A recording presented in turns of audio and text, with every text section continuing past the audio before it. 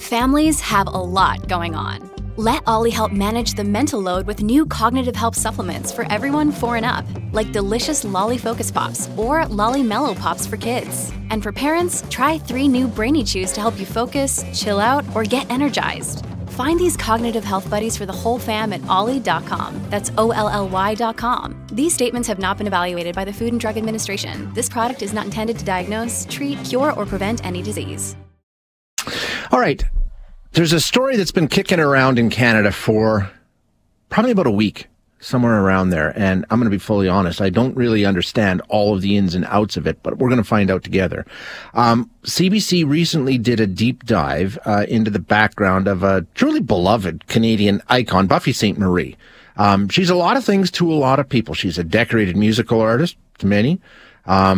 She's an activist. And for a long time, someone I think most Canadians saw as a really important member of Canada's Indigenous community. I think the community saw her as an important member of the community, an inspiration, and there's a lot of really good things around Buffy Sainte-Marie. So this CBC report casts doubt on her ancestry, and it's upset a lot of people. So to find out why it's had such a profound impact and what we should try and make of it all, we're going to speak with Laurie Campbell now from the University of Regina, Associate Professor and Student Advisor, Associate Vice President of Indigenous Engagement at the University of Regina. Laurie, thank you for being here. I really appreciate your time.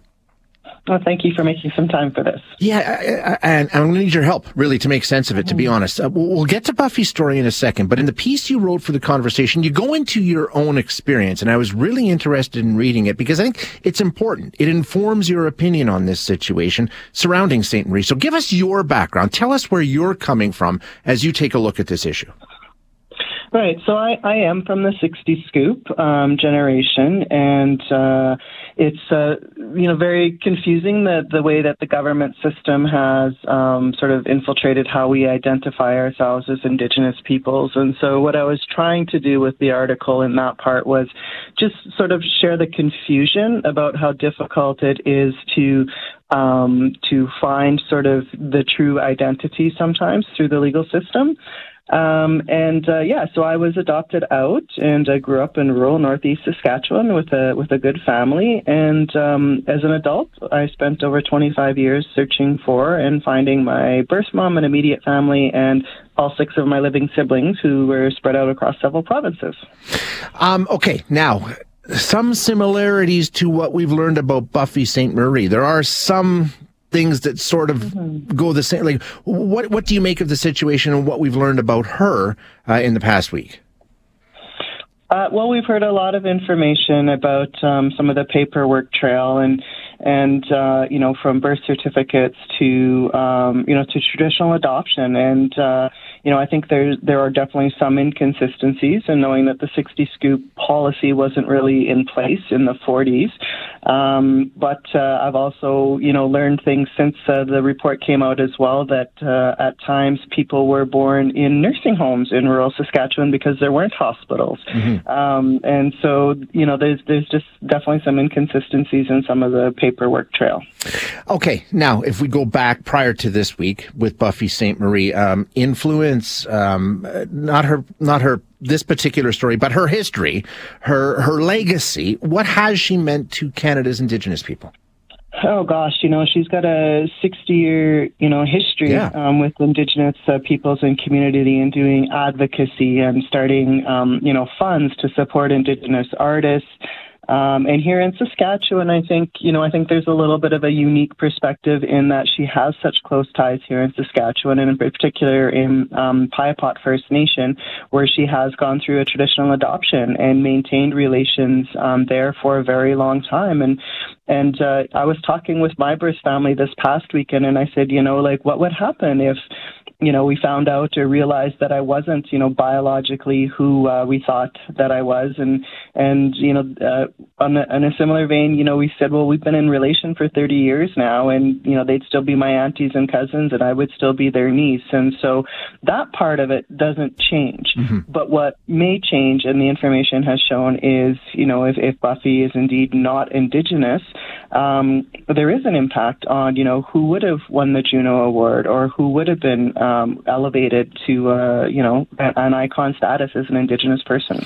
So here's the question I ask, and I ask it as someone who's not Indigenous. I'm not from the community, so I'm genuinely asking, if Buffy Sainte-Marie, if the lineage, the ancestry is now called into question, does that negate Buffy Sainte-Marie as, like you say, an activist, an inspiration, an important member of the community? Like, where does that line fall? Who draws that line? And does it call everything that she's done into question? Or, like you say, if she was part of the community and she was traditionally adopted, that doesn't matter. Like, where is that line? Well, it's not as clear-cut as I think people would like it to be. I mean, one thing that is clear-cut, as an Indigenous person, when I was adopted into a non-Indigenous family, it didn't make me Hungarian and Irish. I was still Indigenous, right? And so if Buffy is not Indigenous, being adopted into an Indigenous family doesn't make her Indigenous, but it certainly makes her have, responsibility and accountability to those relationships. I don't think it undoes. I think about 10-year-old me seeing Buffy on Sesame Street and the impact that had on inspiring me as a young Indigenous person. It doesn't change that. I don't think it changes, the work that she's done in advocacy and the good work that she's done. But like I said, there is, some challenges around who else could have also been in that light. And I think really what most people would like to see is just, her, have another statement and try to clarify a little bit better on what the actual truth is. And part of this, and you make such a great point in the piece, again, you wrote, you can read it in the conversation about, in the whole reconciliation process, which we've talked so much about in this country, you think there was a real disservice to that, the way that this entire situation was handled and reported, right?